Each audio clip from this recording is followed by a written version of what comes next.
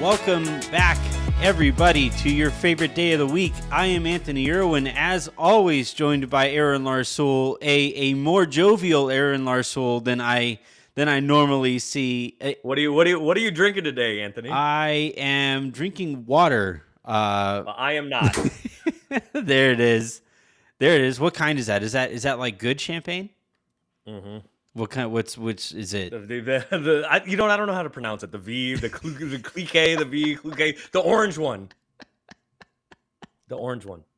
Trouble. All right. So today we have an insane show. There is so much to talk about here. We have to talk about the Warriors winning, my lessons from the Warriors winning. I have a theory on Russell Westbrook and him, whether or not he's going to opt in. We have to ask the question if he's going to opt in by the time the draft comes along so that the Lakers can maybe trade him. That's going to be a conversation. We have to laugh at the Celtics. We have to kind of roast the fact that Jason Tatum completely no-showed in these finals. Just awful play from that dude. I just want to point out a couple of facts about the Boston Celtics in my lifetime that we have to get to. So we have a lot that we're going to touch on. Will Aaron make it through the show is also at a question here. Aaron has not slept yet. I'm talking about and I am drinking champagne directly from the bottle.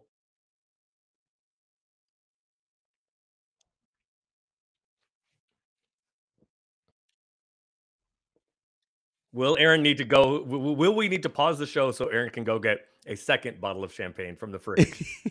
I hope so. I sincerely, you know what? Screw it. I'll that a boy. So that ain't the regular Maker's Mark.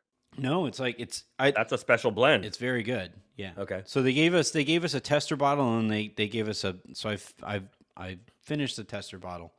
But I have the nice bottle here off to the side, and on the bottle it says, attached to it on a note, it says, like the Lakers, our job isn't finished, implying that there is more championships, more great whiskey to be made, and all that.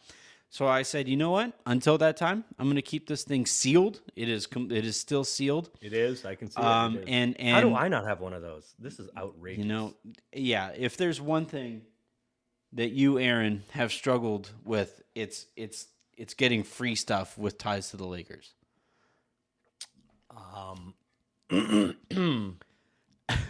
What did you want to talk about on today's show?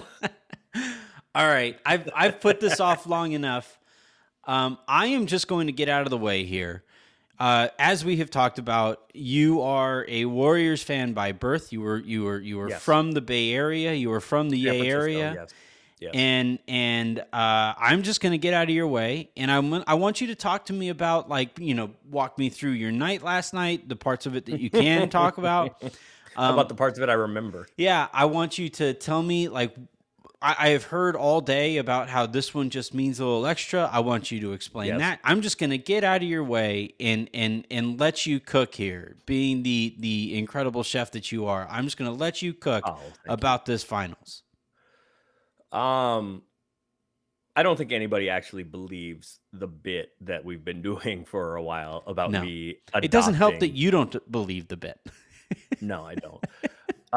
I grew up a Warriors fan, and I watched a lot of 25 and 57 Warriors teams. And the Warriors were bad for so long. The Warriors were what we think of the Kings now. Yeah.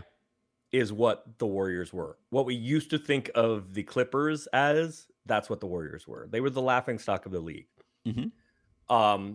And people still went. Warriors fans, the Warriors have a really good fan, dedicated. Let's call it dedicated. The Roracle, like it had its own name because despite them being terrible, they had incredible fans. And last championship before this run, 1975. Yes. The Al Attles and Rick Barry Warriors. Yeah. And so my Warriors fandom runs pretty deep. Actually, last night I had a bunch of people over and barbecued for the game, including our very own Sabrina. Mm-hmm. And after the game, I made Sabrina watch the Sleepy Floyd game. Mhm. So in 87, on Mother's Day in 87, I was 9 years old. Yes, I'm an old man. Um, I last minute from my PE teacher, for whatever reason, my PE teacher liked me and had tickets to the game and couldn't go. Mm. And I think the Lakers and Warriors played in the playoffs in 91, maybe. But other than that, like the Lakers and Warriors have not played in the playoffs. So that was a time that the Lakers and Warriors, the Lakers were better. The Lakers ended up winning the championship that year. Mhm. But Sleepy Floyd had 29 points in the fourth quarter of a playoff game. Against And the eventual champion. correct. Against Byron Scott and Coop and Worthy and Yeah. Magic and Kareem. Yes. And Michael Thompson. Shout out my guy, Michael Thompson, who also I don't think has slept yet. And so the Warriors have a place in my soul. Yeah. As sports does. It's the best part of sports. It's the best part of it, that like your identity can be derived in many ways from this team and this collective energy Yes. that this team or a team can drive in a fan base. And so like I still care about the Warriors. Working in the NBA, I worked for the Trailblazers before the Lakers. I worked for the Warriors for a minute too. And that can diminish that. But I still care about the Warriors, and it is I follow them not as much as the Lakers, but I follow the Warriors very, very closely. And you carry those, like you talked about identity, right? And you carry that with you. Some people not as much, but you carry that with you. At least for me, I carry that with me my whole life. Mhm. And yesterday, or the Warriors winning, really mattered to me. And look, part of it, my connection to the Lakers, so it being against the Celtics very much mattered also. Yeah, that helped. But the other part of it that mattered was, It's a nice try at squeezing that in there. Like you can, thank you. yeah, I appreciate it. you could I attempt a bit. appreciate it. I see what you were trying to do, but I appreciate you. Let me have I'm another not buying sip it. here.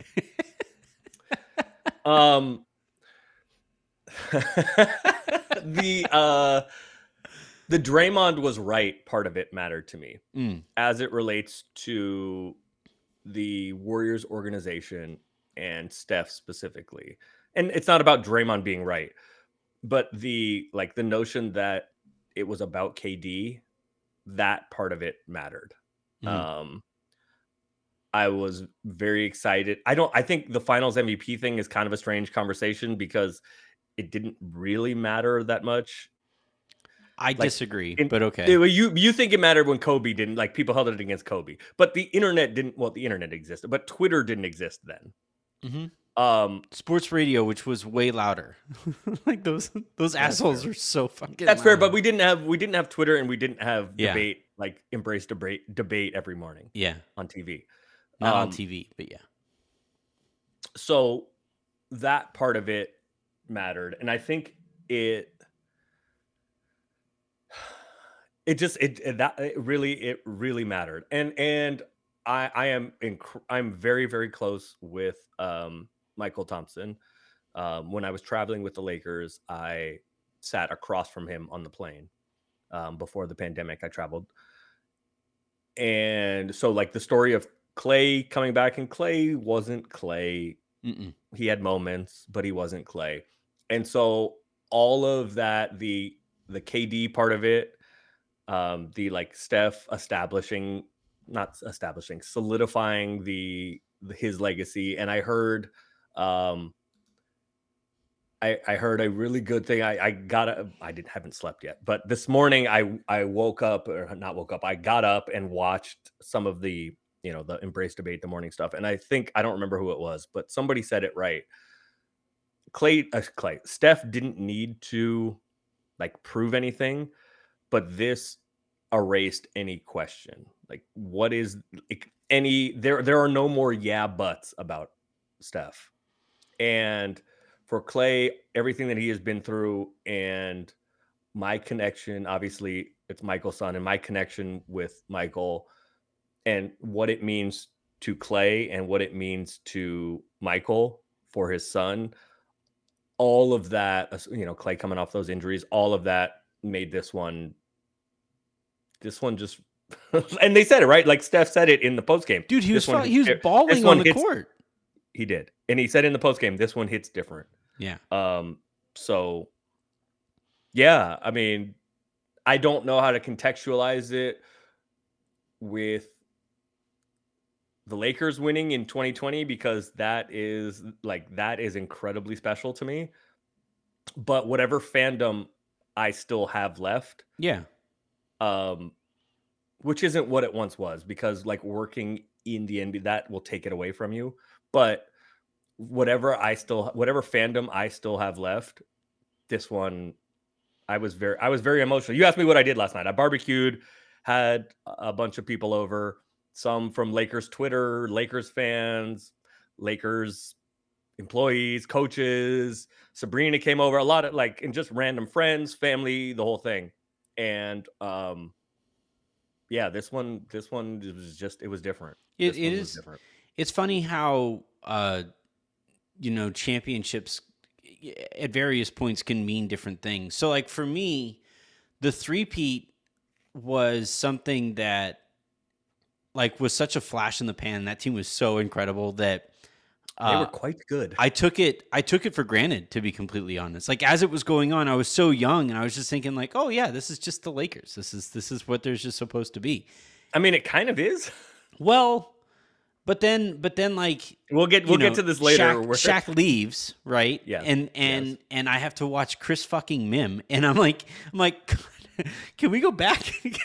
Can we go back so I could rewatch? Wait. Yeah. Yeah, wait. Can we go back and because I think, and the reason I'm bringing this up is because for Warriors fans, I think there has been such a stupid conversation about Kevin Durant and Steph. Was it KD's team? Was it Steph's team? Who was the best? And it was and it takes away from enjoying great basketball. And then Steph gets hurt. Clay has two just catastrophic injuries. You're never positive if you're ever going to see him on the court in the same way ever again. Draymond Green is starting to show slippage as well, and it turns out that was just disinterest in playing for a bad team. Although Correct. He wasn't great in these finals. He wasn't great. I mean, he was good last night, but yeah. And so, I think for Warriors fans, and I think Lakers fans can actually really relate to this. It's cliche, but you don't really recognize what you have until you don't have it anymore. And I think for the Lakers and Lakers fans, you go through that three-peat, and there was so much bullshit, and there was so much drama about Shaq and Kobe and this and that and the other, and then Shaq leaves, and you're forced to watch Smush Parker and Chris Mim and Chucky Atkins and you're stuck watching Travis Knight, just garbage basketball. That motherfucker. He fouled like it was his job. Like he got extra money for every foul.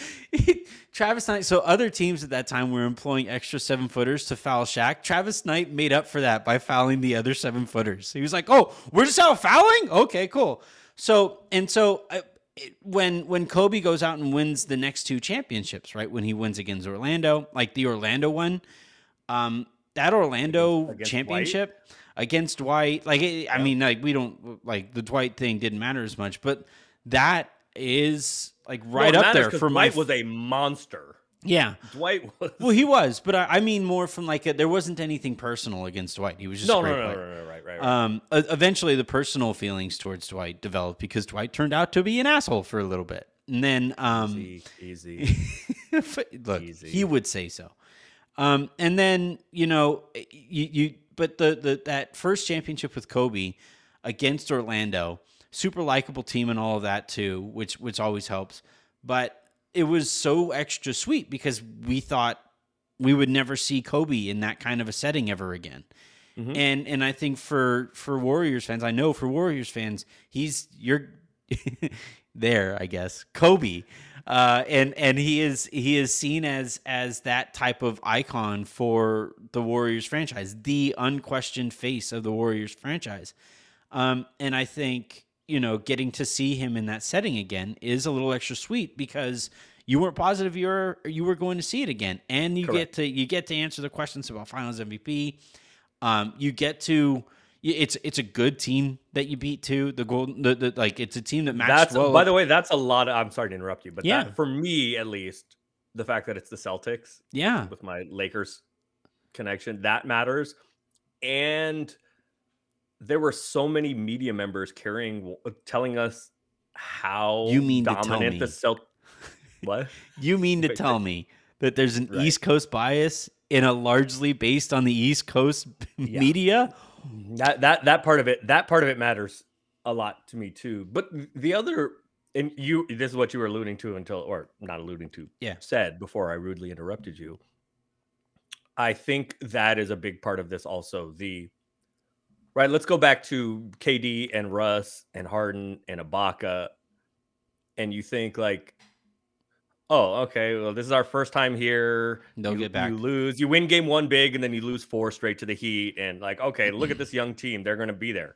Dan Marino. Winning a championship is fucking hard. Mm-hmm. It is impossible. So you think that, like, let's take these Celtics, for example. All right, the Celtics are young. They're really, really good. They are. They're really good. All right, this is just the beginning. Maybe. Like, winning a championship is impossible. It is fucking hard. And so you never know when that opportunity, this chance is the last chance, right? You just don't know, because the NBA, things happen, injuries and trade, all of it happens. Like if you had to bet one way or the other, that is a big part of why this one is very sweet, because the Warriors were done. And then the Warriors literally had the worst record in the NBA 2 years ago. Add to all of that too, by the way, like everything we went through on a humanity level, right? It's fans back in arenas. It's, sports. We saw there's like a 30% increase in ratings these finals compared to last year's, right? And it's because like we do get to have that collective roar. Like we haven't heard roars of crowds in the way that we were able to over the course of the season consistently. We haven't had that in literal years. So like everything comes together and yeah, it makes total sense that this championship means a little extra. The other reason it means a little extra is like all I've heard today is now Steph is top 10. Some people are putting him as high as top 5. Magic Johnson remodeled Mount Rushmore. Yeah, he did. He's like, we need 5 people. Right. Magic out there with a chisel and hammer.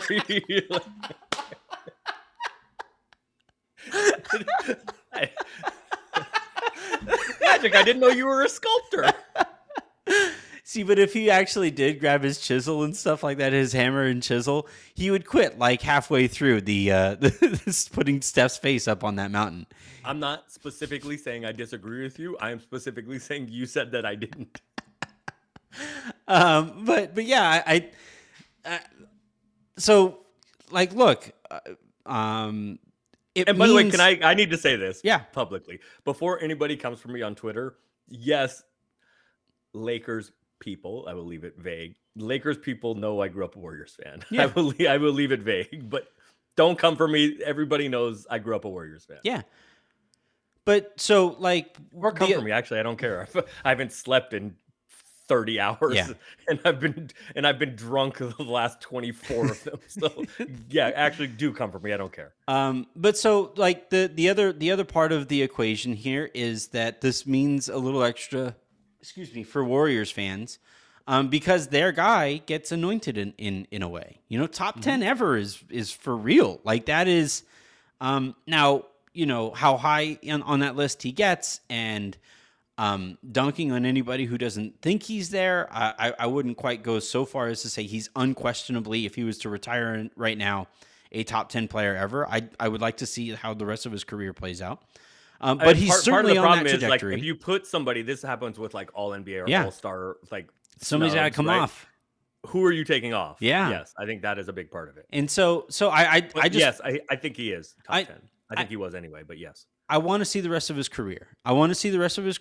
And then at that point, when it's all said and done, then I might be willing to take, Shaq off, or I might be willing to take, like just in terms of career wise, not greatest player I've ever seen, because Shaq is like, he is on Mount Rushmore for players that I have ever seen play basketball. He'll tell you he's the most dominant ever. MDE. He'll tell you. It's impossible. And to I'm not argue. sure he's wrong. There's that great picture that went viral the other day on Twitter where it's him dunking on all of the New Jersey Nets, all of them. The entire, Todos. There was, yeah. Todos los Nets. But so I want to talk about Steph's legacy though, and legacy conversations, as you and I talked about, can get dumb very quickly because a lot of context gets ignored in order to make a point that you want to make one way or the other. For me, the way that I'm always going to think of Steph is like, it is insane that somebody who entered the NBA draft with questions about physicality, with questions about size, with questions about whether his game would translate. Remember, you watched him at Davidson, and he was this cult hero because how is this guy shooting like that? How? Yeah, LeBron was going to a tournament game. Right. Yeah, How is this actually going to work? And so you had those questions, and like of all of the players that are on the actual NBA Mount Rushmore in the top 10 or whatever, you didn't have those questions about them, right? Like you look at Michael, number 2 draft pick, right? Or 3, Yeah, famously, yep. duh. Wilt Chamberlain, Kareem Abdul-Jabbar, greatest college player that we have ever seen. Magic Johnson on that same conversation. None of the guys, whoever you put in the top 10, in the top whatever, I think the Mount Rushmore conversation is a different conversation. He's not there yet for me. I think he is there because I don't think he's one of the 4 best players ever or the 4 greatest players ever. But I think of the 4 people, you combine their greatness with, I think he is one of the 4 people you cannot tell the story of the NBA without. Certainly moving forward, for sure. But go ahead. I want to. You absolutely should finish your point. But I think the thing to notice, whatever the top 10 is, or top 12, or top 15, none of them look like Steph. Right. That's what I mean. Is that like you look at his pre-draft workout, and I should have pulled up a few of them, or the pre-draft scouting reports that were written about him. And there was almost none of them that were written. They were like, this guy is a bona fide, unquestioned future great player. Future, like in the same way that, Kobe only fell to 13 because he chose to fall to 13. Correct. Shaq was insane in college. Like people think of Shaq as like kind of the bloated version of him. Three-peat era and past. But No. Coming out of college, this dude was a superhero. Like he had Superman on his arm and it fit. He was right. Yeah. Hakeem Olajuwon was incredible. So that's basically like when I think of Steph's legacy, or the way that I'm going to remember Steph is, am I going to go so far as to say like, most questioned of all time? No, but I do think he has overachieved more than any player in the history of the sport. Like he is so he's far 6'2" or 6'3", 180-pound dude. Although he's yoked. Like this is one there. of the things that I've noticed about him. He has gotten there. Adam, maybe just test him out for next year. For next year. He has gotten there. And Yeah. by the way, that has I think had a large impact from him going to you're not that, you can get picked on, you're not that good defensively, to wait. Like, well, also like his availability. Try me if you want. Like they retaught him how to walk and all of that, and it's a fascinating process that they went through for his ankles.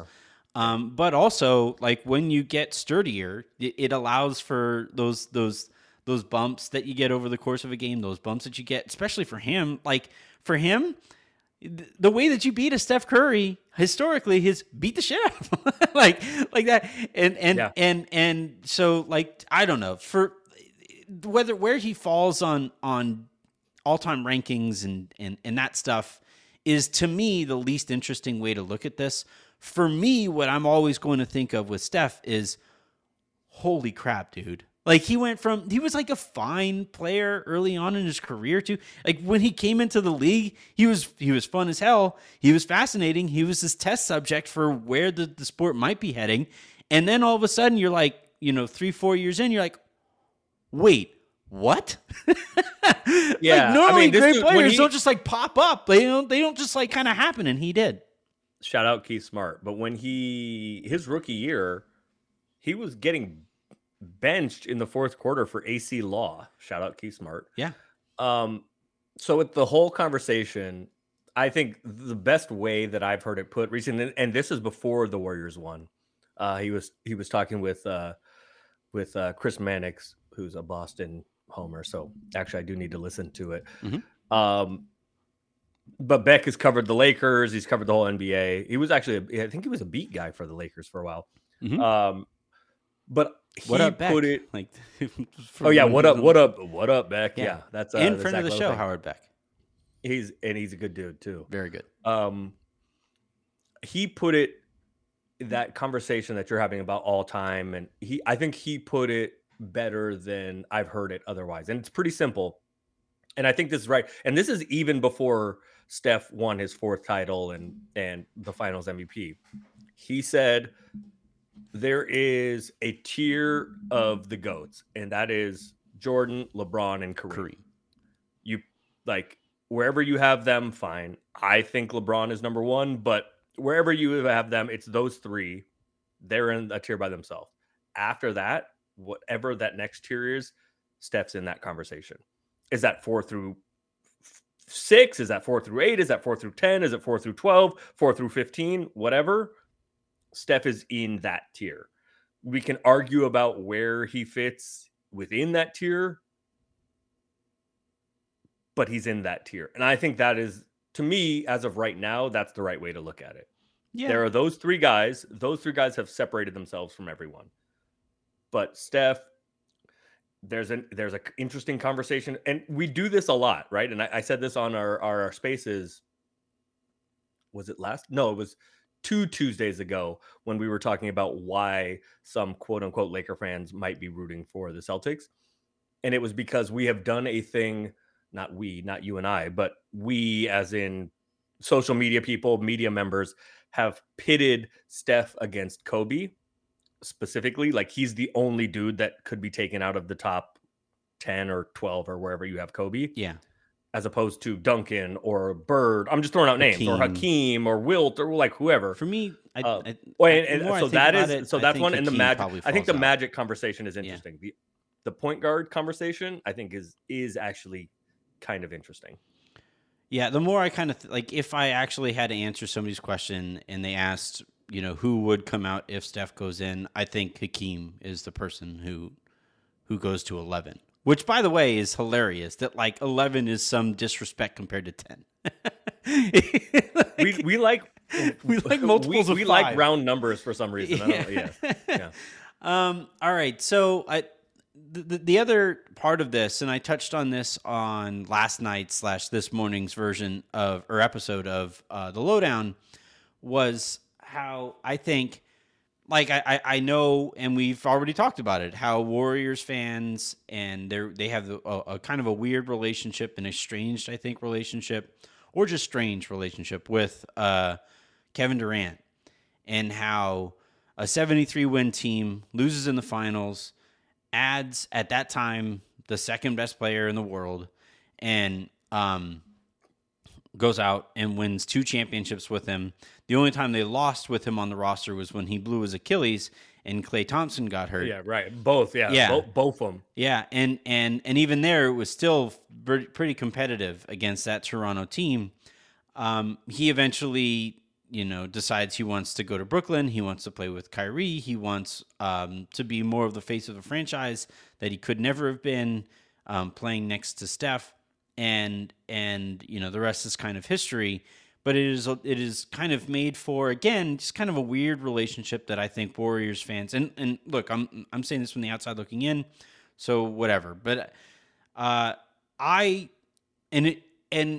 to my point about the kind of weird relationship, I just tweeted out, I said, hey, Warriors fans owe quite a bit of gratitude to Kevin Durant, not only for the 2 championships that they won while he was there, not only for trying to play hurt and eventually really actually hurting himself, but also when he went to Brooklyn, he could have just gone. He could have just left that offseason. Right. And by the way, like that's how most people thought it was going to go. But by okaying, whether you want to say he facilitated it, whether you want to, however it wants to be framed, or people want to frame it, he was a part of a sign and trade to the Brooklyn Nets that brought D'Angelo Russell, maintained that extra max slot that the Warriors got their hands on by way of the cap spike. D'Angelo Russell winds up turning into Andrew Wiggins and Jonathan Kuminga, which will probably go back on or be one of the uglier trades that we've seen here in a bit. It's been pretty positive for the Warriors thus far. And so I don't know. I find myself kind of sympathetic to KD here, even acknowledging that he has made himself not the most sympathetic figure. Yeah, I mean, look, all of that is factually. I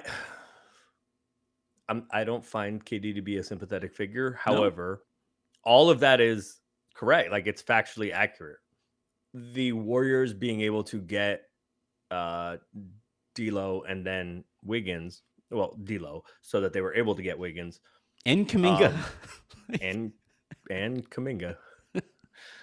God. Yeah, if you think the Warriors are going anywhere, I would had Bob Myers, and they were just like, "No, we're good." If you think the Warriors are going anywhere, they have 3 lottery picks that didn't play in the finals at all. I'm not positive we're ever going to see James Wiseman play, but fine. I mean, theoretically, we're going to see him at Summer League, so you and I will see him because theoretically, he's. That's what we're going to do. You and I are going to watch that game together. We're going to make a big deal out of you and I watching that game together. We're going to be in the stands for watching him play at Summer League. Theoretically, maybe. Because he has played not a whole lot in like 4 years. But so I don't think KD is a sympathetic figure. However, like to be factually accurate, the Warriors couldn't have executed the acquisition of D'Lo without convincing D'Lo to sign with the Warriors and convincing KD and the Nets to accept a sign and trade, because you're right, he and they didn't have to. It speaks to the relationship that he had with some members of the Warriors and the time that he had there, that he was willing to do that. But I don't find him. I don't know that the Warriors fans need to send KD a thank you, other than for he was possibly the best player in the world when he played with the Warriors. It was won 2 Finals MVPs and went head up against LeBron. Outplayed LeBron in those finals. Like he did. He was better. He did, in fact. But I think that goes back to why for Warriors fans, and I'm sure for the Warriors front office and players and all of that, is why this one matters. Because I said it before, Draymond in that famous dust up, this is what we're calling it, right? I can be a defensive coordinator for the Commanders, is it? I can never think of those 2 words ever the same. Dust up. I think it's the Washington Commanders, is it? Yeah. Right. This is why that dust up in against the Clippers, where Draymond kind of famously called KD a bitch and said, "We won before you and we'll win after you." Yeah. like commit or don't, and if not, beat it. I think this is why that is why this one matters so much, because for whatever we think, he's right. Like, yeah. Well, like but who needs who? KD ain't one. Like we can have a discussion about who carried. And by the way, I think that's kind of a silly discussion, because those Warriors teams were so good. Like that's why people were so angry. That's why people were so angry that KD got there. It doesn't matter who's carrying. No one's carrying. They're just better than everyone. A 73-win team improved. noticeably. 73 win team got the best or second best player on planet. Yeah, they swapped out Harrison Barnes for Kevin Durant incredibly well. Yeah. So anyway, I don't know. This might be me being kind of contrarian here, or maybe overthinking it, and I understand why Warriors fans would be annoyed with Kevin Durant, that like he would show up and be. I thought he was the better player between him and Steph while he was there. You and I can go back and forth on that. So why hasn't KD won before or since? Because he wasn't able to bring Draymond and Clay with him. Like, were Draymond and Clay like incredibly worthwhile in this series? Well, but look again. Are you saying that the culture of the Warriors culture, that Steph is the face of, doesn't matter? And Draymond being bad by his standards is still better than any defensive player that they have in Brooklyn by a lot. But he has Kyrie and Harden. Oh yeah, his handpicked guys, noted winners: Kyrie Irving, current Kyrie Irving, and James fucking Harden. Yes, his guys though. So that's why this one is what it is. Because you might be right. I don't know who was the better player between KD and Steph. Tyronn Lue would tell you it was Steph. We were terrified of Steph, so we sent much more help to him. And KD, fine, because we were terrified of him. I don't know the answer to that. Who was better? I don't know. You know how many people in the history of the NBA that we were like factually able to say this about, that so and so outplayed LeBron James in a series? It's only one. Not a lot. It's only one person. Well, I guess Dirk. Not a lot. It's Dirk and it's KD. Yeah, okay. And JJ Barea. And so like but that's why this one, because I don't know the answer to that, right? Who was the better player? It's an unanswerable question, maybe. Yeah. I don't know. But what the facts are, what I do know, is the Warriors, let's call it Steph. Okay. Steph won before KD. Mm-hmm. And then he won after KD. And he won after KD in large part because KD, because they were able to make that trade happen with D'Angelo Russell. And that's all I'm saying is that weird relationship between Warriors fans and KD aside, this is still factually true. I don't think they should. Yeah, I don't think the Warriors, KD decided he wanted to come be a Warrior, gave everything he had, won 2 titles, would have won a third if he didn't get injured and Clay didn't get injured, and then decided he wanted to go be somewhere else. I don't know why any Warriors fans would have any animosity towards KD. That, I think, I agree with you. That is weird to me. Yeah. But I think it is meaningful to me, at least. It is meaningful that Steph won before him, and then Draymond called him a bitch and said, "We can do this with you or without you, your choice," and then delivered on that. Right. Dude, you're talking on a Lakers podcast. The post Shaq championships really felt good because Shaq was out there telling Kobe to ask how his ass tastes and all that stuff. And then Kobe goes out and wins 2 more championships. I wish I had the clip in front of me, but I'm going to paraphrase it. And by the way, in support of that and Kobe, I don't like Kobe couldn't do it without Pau. Nobody does it alone. Yeah. You're right. Kobe couldn't do it without Pau. Steph couldn't do it without Wiggins. Nobody can do it alone. You just can't. It's just a ridiculous. How many playoff series did Michael Jordan win without Scottie Pippen? 0. Yeah. Well, no, but all right, really quickly, I got to go back because this Shaq Kobe story is great. They did it, I think, on a public forum. Shaq said something along the lines of man, I really wish we were more mature when we played together. We could have done all these great things. And then I left and I got the 1 championship on you and I thought I had you beat. And then you go out and you win those 2 championships and you're always going to have 1 more championship than me. And I think he was kind of hoping for a little bit of sympathy from Kobe. And Kobe's like, "You're fucking right. I have 1 more championship." Just so incredibly Kobe. All right, you talked about the animosity that Warriors fans might or shouldn't, or whatever their relationship is with Kevin Durant. That animosity is matched and exceeded by the way that Lakers fans feel about Russell Westbrook right now. And and he has a decision to make, and he has a pseudo deadline that he's going to be working with, or the Lakers have a deadline that they kind of sort of need him to make this decision by. The draft is in less than a week now, by the time you guys are listening to this. He doesn't have to opt in to his contract before that draft. He cannot. The draft is the 26th. Yeah.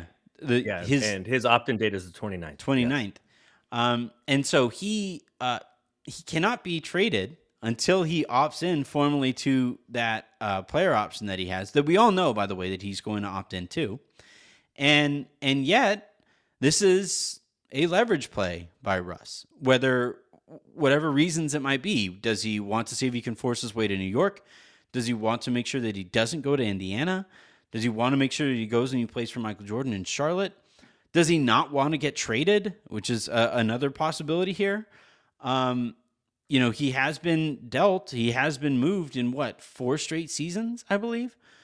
So I think for him, I understand why he's holding on to this decision. It's the only leverage he has over the situation. I also understand why the Lakers and Lakers fans are getting a little uneasy about, like, hey man, how you feeling about this? Not whether or not he's going to pick it up, but if he's going to pick it up by the time that he might be able to be moved on draft night or by draft night. So my question to you, Aaron, is like, how do you see this playing out? Because the more I think about it, I mean, he could really throw a wrench into all of the Lakers' offseason's plans here. How am I going to phrase this? Look, I don't think anyone is actually in the dark here. Okay. The decision makers. I think everybody has a pretty decent idea of what's going to He was happen. at the Lakers facility, so it's not like he's not talking to the Lakers. Correct. I think can I put think in air quotes? I think everyone here has a pretty good understanding of where everyone stands. And so I don't think that is going to diminish anything. But as I said on the Spaces on Tuesday, like, what is Russ's incentive to make his decision public before he needs to? There's no incentive for him to do so. How do I think this plays out? I suspect I'm trying. I suspect Russ opts in, and then we will see from there what happens. However, if Russ you mentioned a couple places where there have been some rumors about him being a potential destination for Russ. I'm being very careful. I don't think Russ is using leverage like, oh, I want to go here or I don't want to go here, because I don't suspect any of those potential destinations are actually a no-go. Yeah, because I don't think that anywhere is trading for Russ to just like inject him into their team and like, here we go, we're building this here. I think Indiana salary. Is the only place where that might be the case. Not going as if like we're going to build with this guy long term, but like I think Indiana, if you swap out him for Malcolm Brogdon, and if they're able to retain, why am I blanking on Miles Turner, TJ Warren? If TJ Warren gets healthy, like that's a playoff team. Do I think it's a good playoff team? No, but it's your typical Indiana playoff team. They're going to be like the 7 seed, and they'll win a couple playoff games. They'll get some playoff revenue, and they'll be happy with it because that's all their owners care